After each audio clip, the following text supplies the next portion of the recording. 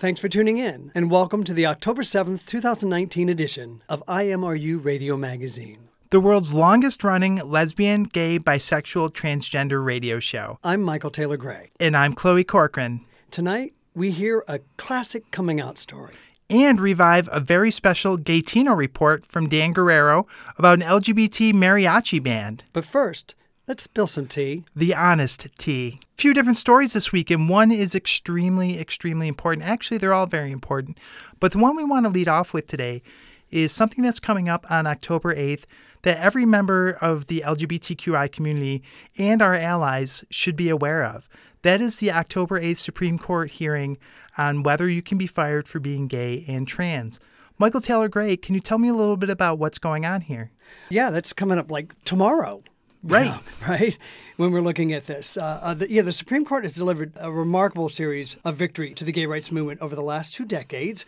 And keep in mind that this is covering both the George W. Bush and Barack Obama presidencies that have expanded our rights. But what's coming up on the 8th has to do with deciding whether gays and transgender people, because that's how they're wording it, those are the 2 members within our expanding community that they recognize at this point. Right. And It's 3 different cases, correct? That is correct. 3 different cases of workers suing their employers over being fired, either for being for gay or transgender. Right. And I know Amy Stevens was pretty clear-cut. She came out as transgender and was fired the following few days later for that exact reason. Yeah. And the government in the Trump administration, as part of this, is trying to argue that that is legal and fine and probably good. Well, the Trump administration has made in no uncertain terms very clear not only their war on the overall umbrella of the gay community, as they define it, but specifically our transgendered brothers and sisters. And we ask ourselves a lot of questions about why. Why are people doing this? What is going on behind this thought process? And you brought up a good point. We need to change our frame of reference. Well, my thought on this is to stop asking why, because we'll never understand the why somebody can be in that place. We have to understand how. How do we understand where they're coming from? How do we approach them? How do we talk to them? How do we stay engaged? How do we stay really in touch with everything that's going on? How do we not disengage? Because sometimes it can be overwhelming. But we have to stay attuned to what's going on so that we can be a part of the change. As they say, you have to be the change if you want change to occur. And since this is how we can do it, it's the how. So keep your sense of curiosity, because we can get bogged down in the why part of it. It's tied to a lot of emotion, I believe. And emotion is important. It's something we're not going to get rid of, and we shouldn't get rid of. But it's also, we need to understand, how do we fight these things? And I think visibility is a key component in fighting this. Folks, I cannot understate the enormity of this case. And people wonder what we can do about it. Right now, I don't think there's a ton that we can do except pay attention, be vocal, and be loud. And if you're part of the cisgender heterosexual community, this week might be tough for a lot of your friends in the LGBTQI community. Check on them. Yeah, please do check on them and find out. Read the story. This is from the New York Times, September 23rd, by the reporter Adam Liptak. And so you can, if you go online, you can look that up on the New York Times and find out the stories. It's chock full of information that really helps you key in on what exactly they're going to be arguing on this case. Specifically, Title VII of the 1964 Civil Rights Act about sex discrimination. And as they see it, some who really want to be really text-centric and very, let's say, conservative in terms of their approach on this particular look at Title VII, is they want to define sex just as male, female. The binary. The binary. And say that it's immutable, that it cannot be changed, that basically transgender people don't exist.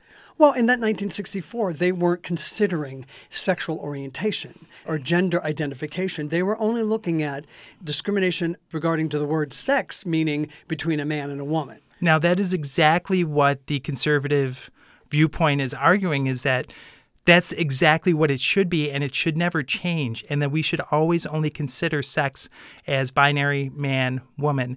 And because they didn't mean anything else by that, it shouldn't expand, that the law shouldn't change with our understanding of the word sex. But how can you not tie my gender identification or my sexual orientation to my sex. Exactly. It's intrinsically tied to my sex. Just because they weren't thinking about it or it wasn't on the radar, it wasn't part of discussions in 1964, doesn't mean it didn't exist. Right. And you can't be a gay man without being a man. Hello? I'm proof of that.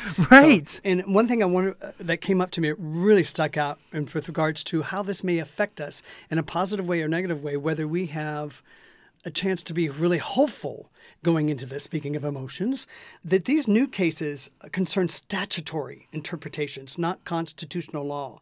And I'm trying to think, I graduated in my top 10 in my class and all this and that, but I'm like, statutory? I got to look this up, right? So statutory means required, permitted, or required by statute, by law. Okay, so this means they have to interpret the law, the meaning of the law. And since we have a more conservative leaning court right now, and they have to think about interpretation of law rather than point blank constitutional law, this is what it states, that gets me concerned. That's why I think we have to really keep our fingers to the pulse of what's going on here as a burgeoning community and really support each other. And thank you for reaching out to our allies to be a part of this conversation as well. I think it's important to involve all people who are going to be on our side with this, because firing somebody just for who they are, I don't understand how that could be interpreted as the right thing to do. And yet, again, we go back to trying to understand why. I'm not going to understand why. I just won't get it. We will beat ourselves over the head till we're unconscious if we keep concerning ourselves about the why. It's like trying to understand illogical behavior, or just somebody is making a choice based in hate and fear. When it's coming from that place, the why doesn't matter in that point. So how do we deal with that? How do we affect it? How do we turn the tide? So we have to really keep our sense of curiosity with regards to the how. I can't emphasize that more specifically at this point in time, because this news story is not going to be on the radar right now, given the, and I hate saying this, the current political climate, because a certain somebody in the White House is taking all the oxygen from the room. But we cannot allow for that to happen. We have to claim some of that oxygen back for ourselves. And that's why we're here, Chloe. That's why you and I are here, talking and telling our stories from our community, spreading the word so that we can be part of the greater conversation that's going on in our culture. Right. And we talked a little bit about what the repercussions could be. This will also have an effect on mental health across the country for LGBTQI youth especially, and adults. But before we move into the next story, I want to give listeners a chance to know that this is going to be a heavy topic. This is about suicide. So I just want to let you know that ahead of time so you have a moment to collect yourself. And what we see here is the unfortunate suicide of a young teen who identifies as bisexual because he was outed by a classmate. Yeah. I mean, this is Channing Smith, a 16-year-old young man who was living in Manchester, Tennessee, a small rural town of 10,000 people, had two classmates out him on Instagram and Snapchat with regards to some text messages he had between another young man and himself regarding some intimate details that he was revealing. There was a conversation between two young men regarding intimate behavior between themselves. And this got exposed by some of his classmates. And in the course of an evening, he decided that rather than facing the crucifixion that he would have gotten the next day at school, which I find ironic, that wording that was used in this article, he chose to pet the dog on its head, say goodnight to his father, and go up to his room, and then take his life. He shot himself. Yeah. 9 hours later, his father found him. His father, who didn't have any warning whatsoever that anything was wrong. And in the course of 9 hours, everything was changed. Their whole lives were changed. The actions of other people have such an impact and effect on us. Michael Taylor Gray, I am beside myself with this story. I have emotions running high. I want to be careful what I say. But to act so callously towards another human being, to cause them to end their life, is just unbelievable to me that you would do something so mean-spirited. I don't care if you're a teenager. I don't care if people think you should or shouldn't know better. You should. You should. Of course. And this is One of the dangers of this generation growing up with social media, when I'm on social media, it's just me and an electronic device, me and my smartphone, me and my laptop or my desktop or whatever device I'm using to communicate online via social media. I'm not with another person sitting right in front of me like I am with you right now in this studio. I can look directly into your eyes and I can say things to you like I am right now, and I can see the emotion that affects you by what I say. When I'm using social media and it's just me and my smartphone, or my not-so-smartphone in this case, then I don't see that emotion. I don't see the consequence of my actions. And I think that's so important that our youth of today, when it comes to social media, they don't get that sense of consequence, that if I post a certain something or reveal a secret that somebody else would rather not have publicly exposed, I'm putting this person in danger. And one of the choices that person might make in reaction to my outing them with their secret, whatever it is, might be taking their own life. Right. And there are more and more cases of this happening, as with Channing Smith. And we talk about consequences. I don't know if these people are going to face consequences for what they did. The district attorney in the area has gone on record in 2018 as saying that he would not prosecute same-sex intimate partner violence because he didn't believe in it. He doesn't believe in marriage equality. Exactly. So he doesn't think that that falls under domestic abuse. So as of the posting of this story, that had not been decided yet, but so I will do my best to give the benefit of the doubt. But I would like to see some justice for this teen, for this family. Well, his brother Joshua has really stepped up. Yes. I mean, as soon as Joshua found out, as soon as his father made the call to his other son about his brother taking his life, he drove 3 hours immediately to be by his father's side. And he has immediately taken hold of that bar of justice that gets served in this case for his brother. It got immediate international coverage with the BBC, with CNN, all over. And what's really heartwarming to me is that students at the school, even though initially they created some posters and whatnot, doing hashtag justice for Channing. They're not letting this go. No, they're not. The principal took away their artwork that they created the very next day. They created their own homemade T-shirts mimicking the T-shirt that Channing's brother wore on all the interviews he was doing with all the news outlets around the world, saying hashtag justice for Channing. So they are supporting their fellow classmate in terms of wanting justice for him. But the school district, the school itself, has posted some inferences about if the students need counseling or whatnot services on their Facebook page, but they haven't, as of this moment, as far as we know, haven't actually addressed it directly in terms of naming him and what happened to one of their own students. So it's important for us to remember, especially those of us who enjoy some level of acceptance and privilege, that there are a lot of people out there who don't, especially people in certain communities across the country. And we need to keep being visible. We need to keep being vocal. And we need to keep reaching out and let them know that we're here for them. It's amazing to me what people will believe about being in the LGBTQI community and how somebody comes to be part of that community. And we have an interesting story here coming from Russia. Oh, interesting to say the least. We have a man, D. Razumilov, says that an anonymous English language message was sent to a cryptocurrency app on his iPhone in 2017, urging him don't judge without trying. The message was attached to 69 units of gay coins, an obscure cryptocurrency. And that turned him gay. That's what he's claiming. And he wants to sue Apple, claiming that particular information that was sent to that cryptocurrency attached to gay coins, 69 of them, mind you. That is what did it. That's what turned him gay. And on its face, when I first read that, we first shared that with one another, I giggled a little internally. I won't lie. Because we know it's absurd. It's a knowledge thing. We know that doesn't turn somebody gay. We know that you don't get turned gay. But that goes to a deeper issue. We want to keep this light, but we can't ignore the fact that this goes back to the 70s with Anita Bryant, who herself had a gay son, but became a big proponent against the gay community, saying, look, they can't procreate, so they have to recruit. And now apparently some people think we've gone high tech. Yeah.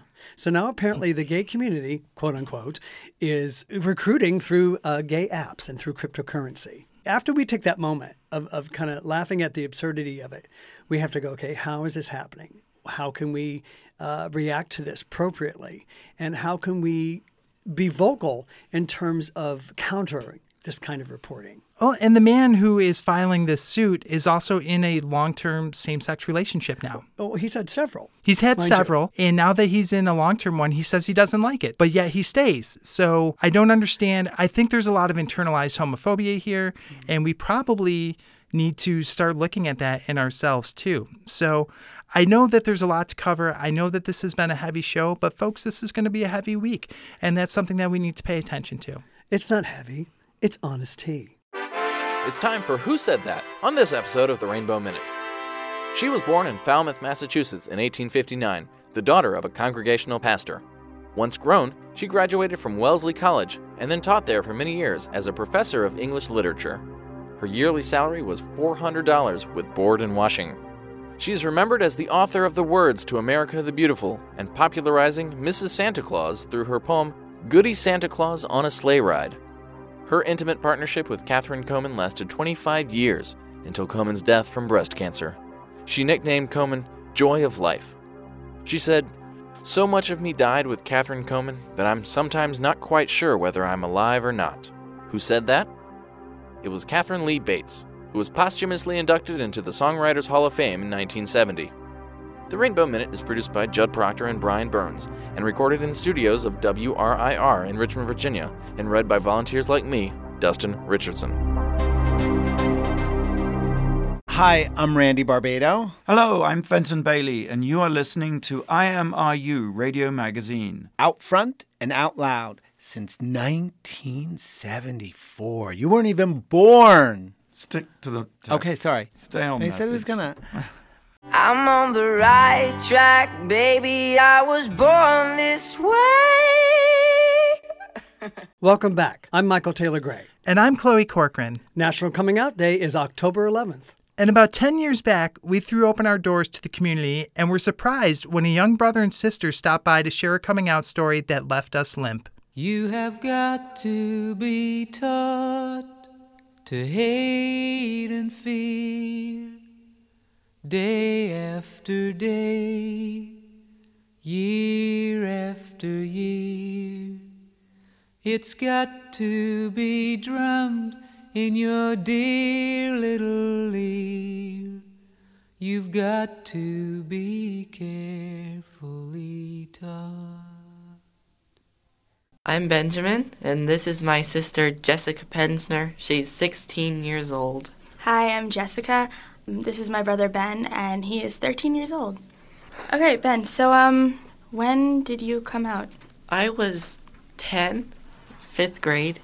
It was during a school day, and my teacher, Jude, he was gay too. He is gay too.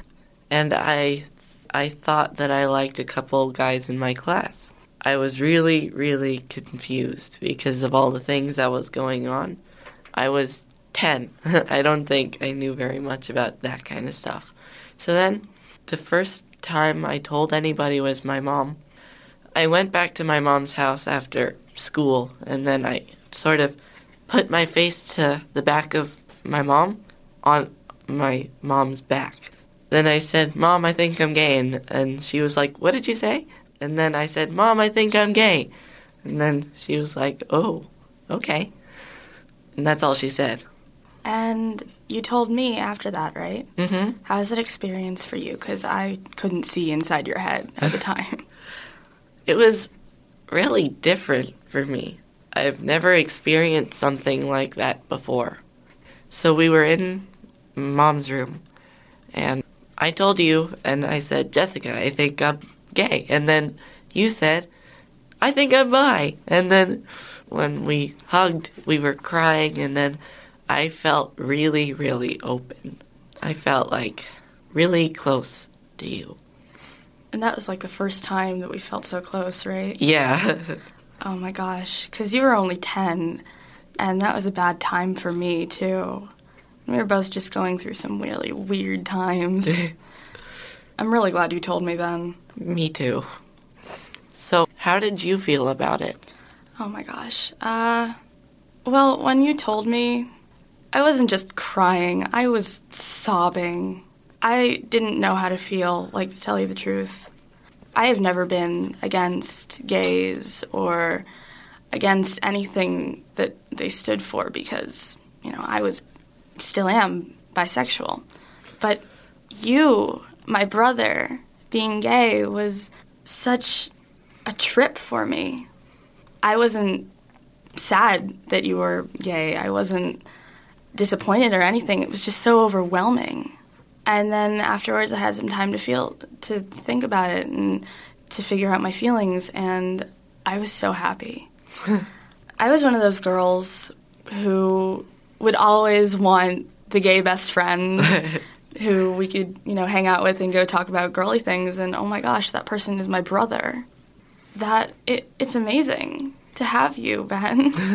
It really is. And the fact that you're there for me and are always so nice. You're just such a nice person. And I can't believe that I have you. And that you knew by 10?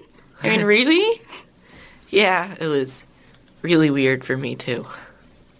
What did you talk to Jude about, anyway? Oh, 5th grade teacher. After I told our parents, our dad thought of go talking to Jude because he knew that he was gay because we found out about a paper that they handed out at school. That said that Jude was gay? No, that said that Jude was living with his husband. Oh. Yeah. Which basically says that Jude is gay. Yeah. So then Dad said maybe we should go talk to him and see what his perception of this was. So after school, Dad and Mom went to the school after all the classes were done. We sat down at one of the tables, and then I told Jude, and then he was like, okay. And then we talked about how he was gay and how he came out, that he couldn't come out until college. And he thought of me as really brave of coming out at 10 years old. And then we talked about his high school years, how he forced himself to keep his girlfriend because his friends were not gay supporters, and how he thought of it. Then he said that it felt like torture. So he came out in college and he regretted it, that he didn't come out sooner, and that he was really happy for me. Are you happy that you came out so soon? Yeah. I don't have to lie as much as I thought I did. Did you know at 10, or did you know earlier than that? I had a pretty okay perception of it at 10. I was still iffy about it. There was this one person that I did tell in middle school. I forgot who he was, but he said that you can't know until you're 17. So I was like, oh, okay. But later on, I got a better understanding of it, and then I said, wow, that was such a lie. But anyway, at 10, I was not sure at all. I was confused, as most people are at that age, if they think of it. Well, now we go to Renaissance Arts Academy, right? Yeah. And we came there right after that whole 5th grade fiasco. Oh, yeah. And our school is very open with that kind of thing. And anyone who is of any sexual orientation does not feel out of place. Did you feel like you had a better understanding of who you were in that school? Yeah. I had a lot of people to talk to. I felt so much better at Ren Arts than at VCCS, my middle school, because it was really small, so everybody knew each other, and it was really interesting to talk to people about it because they were really open to the subject. And there are some gay people at our school, just not as many Is it easier to talk about it with your friends at Renarts? Yes. Yeah, it really is. I actually talk about it as a regular subject now because I've talked to them about it so much. There's this place called the Renaissance Fair, and there's this girl named Taylor, and she's a friend of mine, and she's a lesbian, and me and her talk about it in detail. It's really nice to talk to her about that. Are you glad that you have someone like that you can release what you've been holding in for so long to? Yes, it really is. I'm so happy that I don't have to bottle it up so much. It makes me feel incredible. It's awesome. If you do, I've done it before. I've stopped myself from telling people that I was gay. And I have to lie, and I'm not the best liar. I suck at lying. Yeah, you do. Then they ask me again, and I have to lie again. Well, you don't have to lie anymore. I know. You don't have to lie to anyone, even if they are against what you are. It doesn't matter. They can't do anything to you. And if you ever need help, I'm here, and Sierra is here, and all our friends are here. So don't worry about it, okay? Okay. So now you're at Renarts, and you're the viola prodigy. You are the gay, blonde, blue-eyed viola prodigy. How does that feel to be so wonderful? I like it how everybody knows me, and I don't know them. It's fun. Sometimes I feel kind of famous at that school. It's really, really nice. That's good. You're gonna play something, right? Yeah. You want to go do that right now? Yes? Yeah. All right. Go for it. I'm going to be playing the second Bach cello suite in D minor.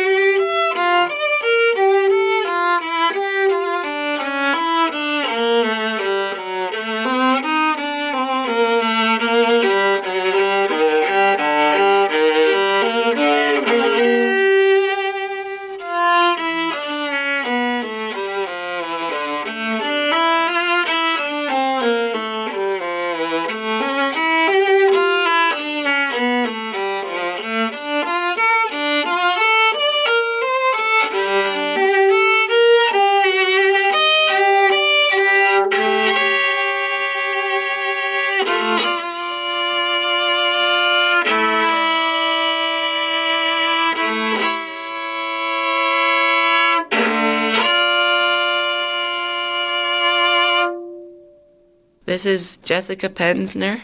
And this is Ben Pensner. And we thank you for listening to us. Thank you. Today, Ben Pensner is all grown up and playing with the Lansing Symphony Orchestra in Michigan. Don't go away. It's time for Who Said That on this episode of the Rainbow Minute. Born in Harlem in 1924, he suffered under the rule of his Bible-thumping stepfather, who called him an ugly child. Once grown, he faced the double predicament of being black in racist America and a gay man in an African-American community. With $40 in his pocket, he left America to live in Paris, a move that he said saved his life. For the next 40 years, he wrote plays, novels, and essays.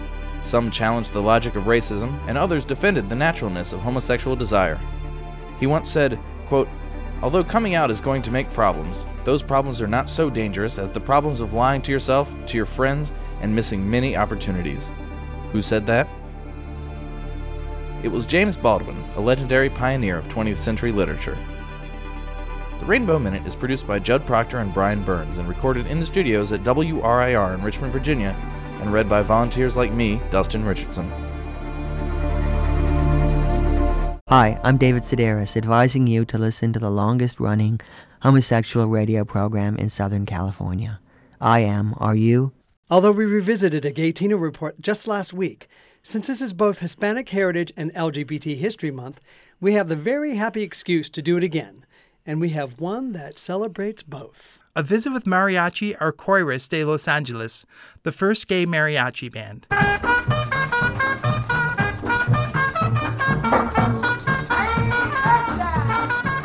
Bienvenidos. Welcome to the Gaytino Report.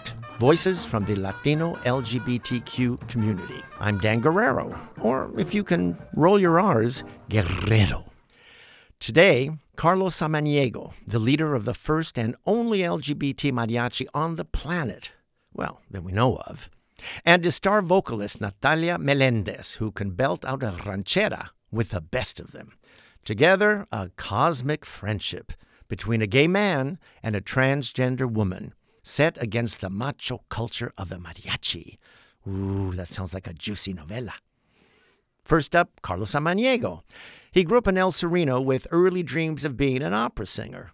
He studied in New York and Italy before slipping into a charro outfit to create and head up the appropriately named Mariachi Arcoiris de Los Angeles, the Rainbow Mariachi of Los Angeles.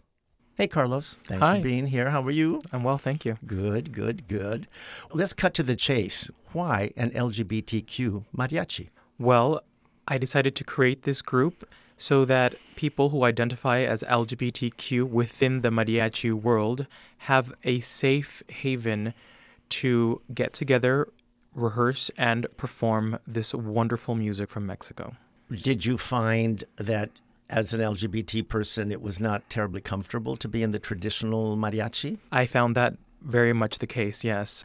Throughout my years playing mariachi, and I've been doing mariachi since I was a teenager, I've encountered good and bad experiences. The bad experiences really have caused me to want to create this group. Basically, I had been the victim of bullying and being made fun of and people talking behind my back or straight to my face. In regards to the fact that I was an out mariachi, or, mariachi isn't even in the equation, just that I was out and working alongside these people. And I decided that I had enough of that, and I thought that other people may be going through the same thing. And I thought, well, we need somewhere to perform and to do this where we're free of all of that kind of negativity. Actually, you told me that the idea started on a whim while you were at Cal State. Right. So I attended Cal State LA from 1998 until 2002. And around my second year of college, I came out of the closet. I came way out. I flew out, and I wanted to join any gay organization that I could find. And I joined a men's group at the Wall of Memorias project in Highland Park, and I joined the Campus Gay and Lesbian Alliance. And we were planning our Pride events for that year. And at the time, of course, same-sex marriage was not legal. And one of the events for that organization was a mock wedding in protest for same-sex marriages. And so in planning these events, we thought, okay, we do have a budget. Let's bring a mariachi for the wedding. And since Cal State LA is a very Latino campus, we thought, well, yep, that makes sense. And then it dawned on me, wait a minute, wouldn't it be great if I could make it an all-gay mariachi? And everyone just went, can you do that? Is that possible? So I actually had to stop for a moment and think, wait, do I know enough gay people in the mariachi world to get this going? And I did. I found people, and people helped me find other people, and people came in from out of town to do the one gig.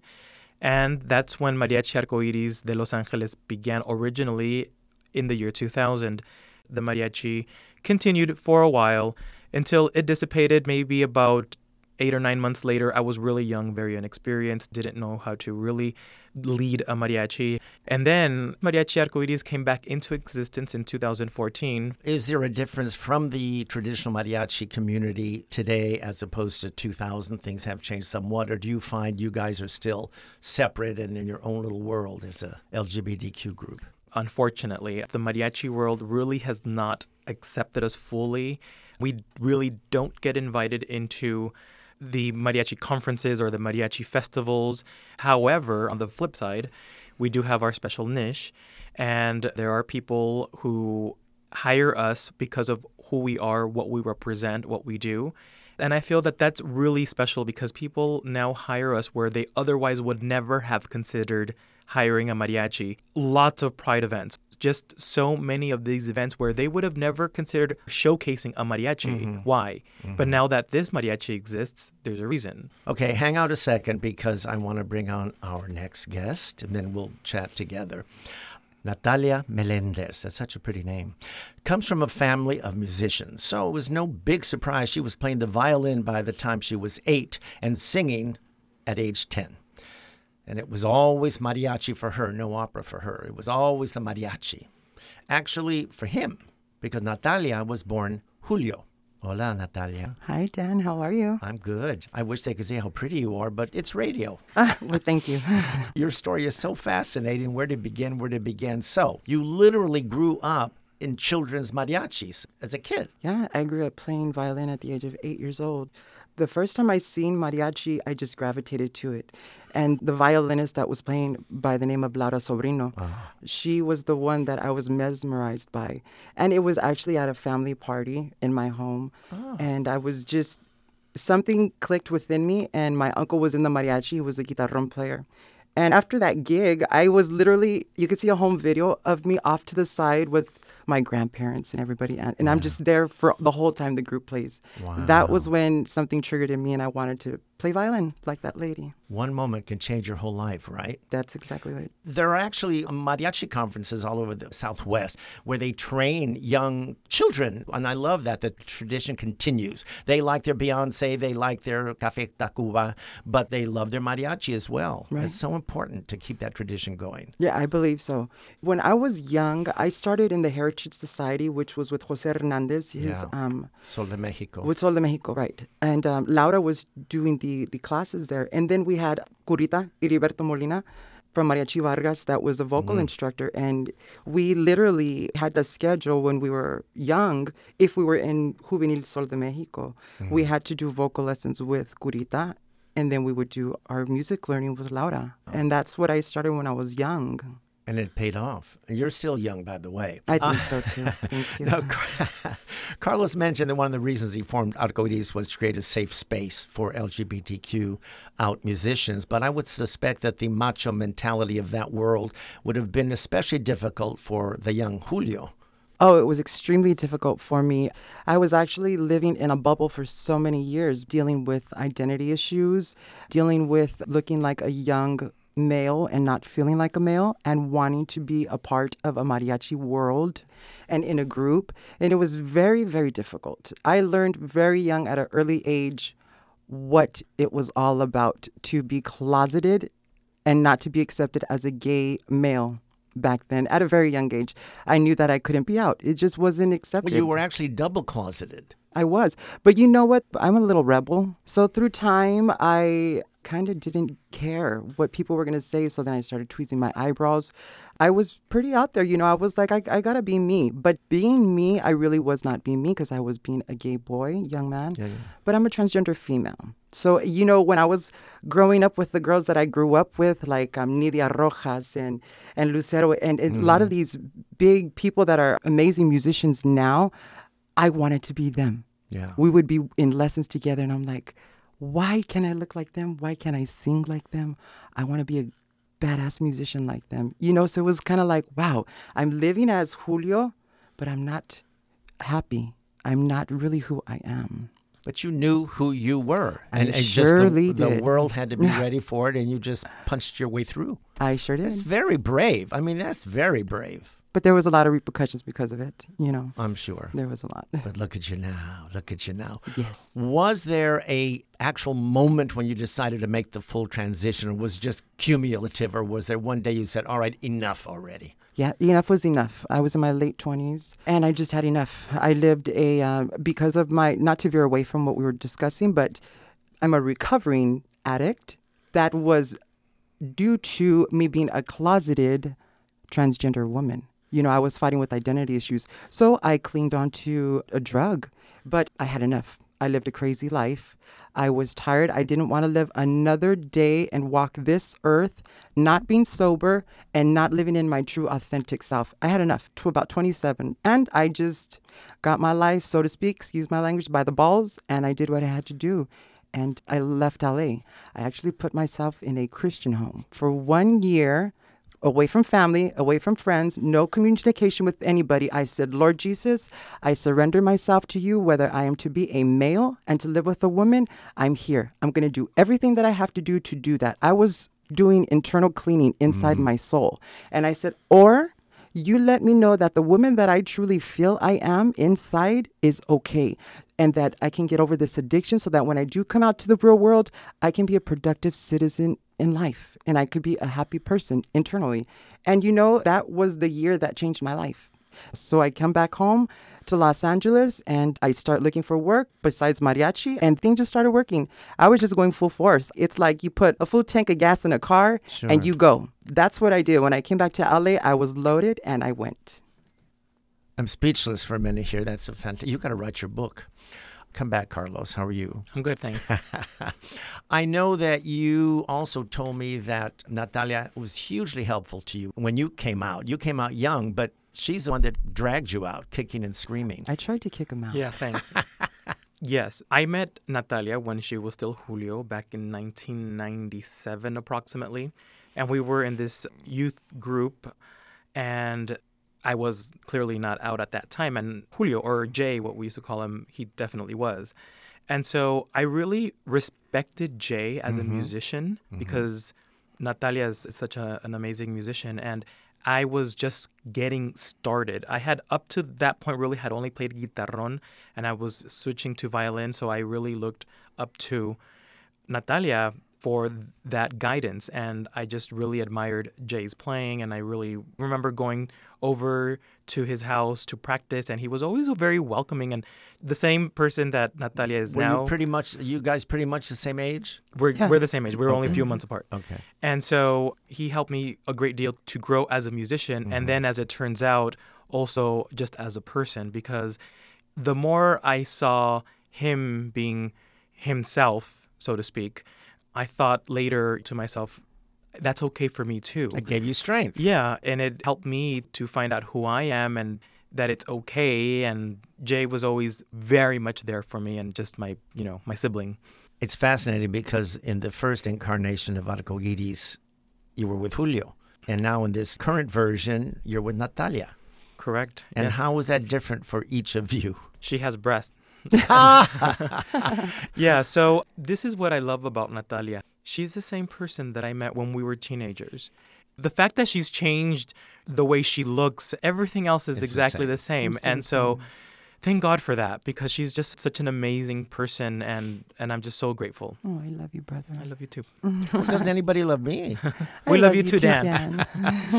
Okay, so your dream is to perform at one of the big mariachi concert events like the one at the Hollywood Bowl, and to record your first album, which I know was in the works, and to play in Mexico, right? Yes, absolutely.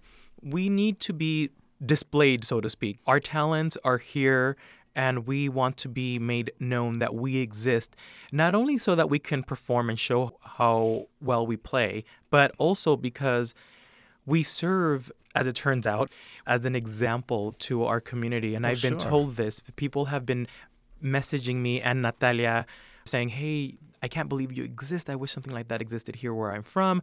Or, some guy in some pueblo in Mexico has said, because of you, I decided to come out to my family, and I'm a mariachi too, where I play and live. And so all of these things are very powerful.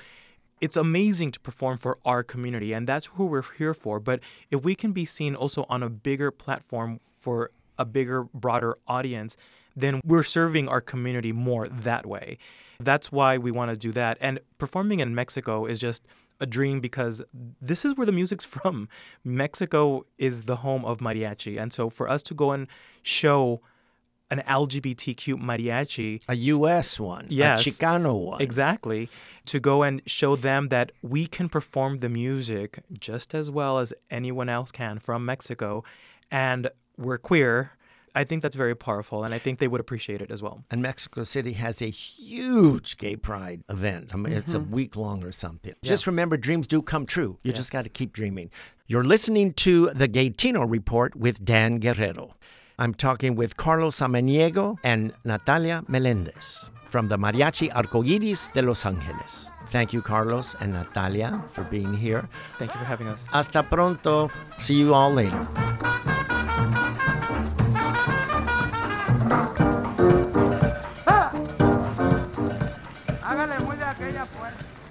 They had to keep their hands off girls in order to keep the Army's hands off them. That's the storyline of the darndest, gayest, funniest fairy tale you've ever seen on the motion picture screen. That's The Gay Deceivers in absolutely divine color. The Gay Deceivers stars Kevin Coughlin, Larry Casey, and Brooke Bundy, and introduces the sensational find of the year, Michael Greer. Now, you see, The Gay Deceivers is all about... Well, we can't exactly tell you the storyline because it's not for Mom and Dad and the apple pie crowd. But for you groovy cats, it's out of sight. So, is he or isn't he? Only his draft board and his girlfriend know for sure. You won't want to miss the comedy show of many a year, The Gay Deceivers. What kind of a movie is this? Well, we still have a couple minutes. Enough time for a last word. Tonight, Armistead Maupin reading an excerpt from his 2000 roman à clef, The Night Listener. I'm a fabulist by trade, so be forewarned. I've spent years looting my life for fiction. Like a magpie, I save the shiny stuff and discard the rest. It's of no use to me if it doesn't serve the geometry of the story. This makes me less than reliable when it comes to the facts. Ask Jess Carmody, who lived with me for 10 years and observed this affliction firsthand. He even had a name for it, the jeweled elephant syndrome, after a story I once told him about an old friend from college. My friend, whose name was Boyd, joined the Peace Corps in the late 60s. He was sent to a village in India where he fell in love with a local girl and eventually proposed to her. But Boyd's blue-blooded parents back in South Carolina were so aghast at the prospect of dusky grandchildren that they refused to attend the wedding in New Delhi. So Boyd sent them photographs. The bride turned out to be an aristocrat of the highest caste, better bred by far than any member of Boyd's family. The couple had been wed in regal splendor, perched atop a pair of jeweled elephants. Boyd's parents, imprisoned in their middle-class snobbery, had managed to miss the social event of a lifetime. I had told that story so often that Jess knew it by heart. So when Boyd came to town on business and met Jess for the first time, Jess was sure he had the perfect opener. "Well," he said brightly, "Gabriel tells me you got married on an elephant." Boyd just blinked at him in confusion. I could already feel myself reddening. You weren't? No, Boyd said with an uncomfortable laugh. We were married in a Presbyterian church. Jess said nothing, but he gave me a heavy-lidded stare whose meaning I had long before learned to decipher. You were never to be trusted with the facts. In my defense, the essence of the story had been true. Boyd had indeed married an Indian girl he had met in the Peace Corps, and she had proved to be quite rich. And Boyd's parents, who were in fact exceptionally stuffy, had always regretted that they'd missed the wedding. I don't know what to say about those elephants, except that I believed in them utterly. They certainly never felt like a lie, more like a kind of shorthand for a larger, less satisfying truth. Most stories have holes in them that cry out for jeweled elephants. And my instinct, alas, is to supply them. Ladies and gentlemen, and everybody who identifies in between, as we reach the end of tonight's journey, please make sure your seat backs and tray tables are in their full upright position, your seatbelt is securely fastened, and all carry-on baggage is stowed underneath the seat in front of you or placed in a progressive stance in the overhead bins. We know you have choices on your radio dial and appreciate you spending time with us. Our thanks to IMRU's executive producer, Steve Pride, Rainbow Minute producers Judd Proctor and Brian Burns, and our coordinating producer and director of distribution, and most importantly, Sparkle, Vash Bodhi. Find us online at imruradio.org and follow us on Facebook at IMRU Radio. If you are a web designer, social media expert, or just interested in LGBTQI community affairs and would like to volunteer with IMRU, email volunteer@imruradio.org. We would love to have you. A little reminder, you can always hear our weekly show posted to kpfk.org. You can also listen to our podcast, where we'll start presenting longer interviews and content too bodacious to broadcast. And if you want to see us, be sure to check out our promos on IMRU Radio Podcast on YouTube. Good night.